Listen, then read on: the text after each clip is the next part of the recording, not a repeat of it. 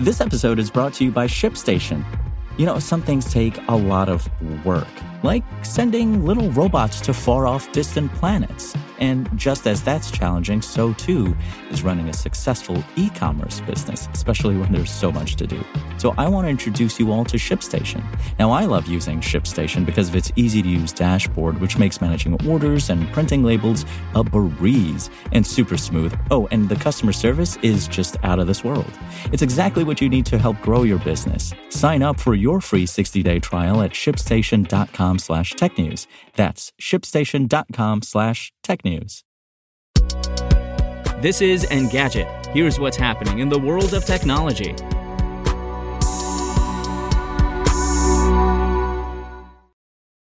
It's Tuesday, April 4th.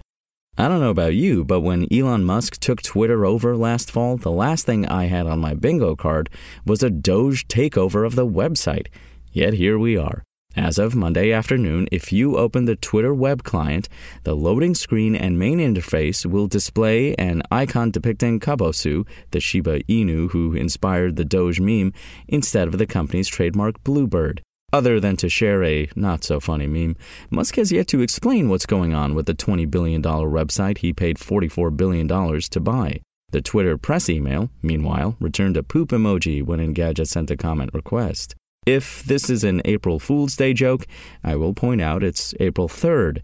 Perhaps Musk is trying to troll the investors suing him for $258 billion over accusations of running a Dogecoin pyramid scheme. But that would be a strange legal strategy, particularly given that the value of Dogecoin just shot up to a recent high of 10 cents due to this stunt. At any rate, we'll probably have to wait until the next internal comms leak to learn how this particular situation came to pass.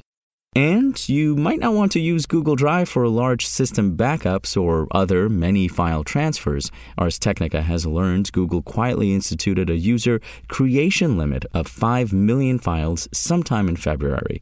A Reddit user, RA13, discovered personal Google One and business Google Workspace users get an error message if they try to directly upload any files past that ceiling. The cap doesn't apply to shared files, which are already limited to 400,000 items. In a statement, Google says the file cap is meant to prevent abuses that might hurt the stability and safety of Drive.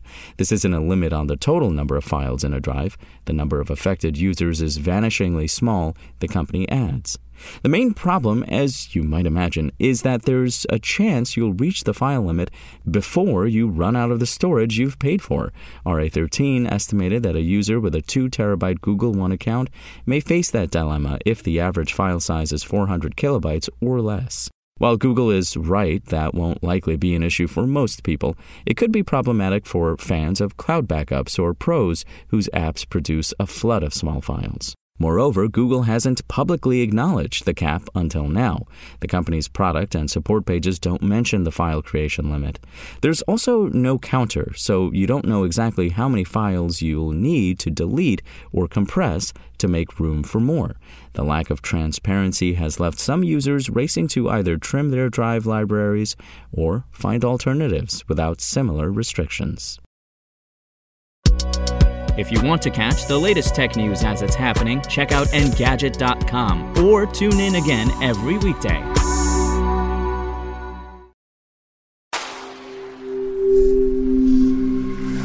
Spoken Layer.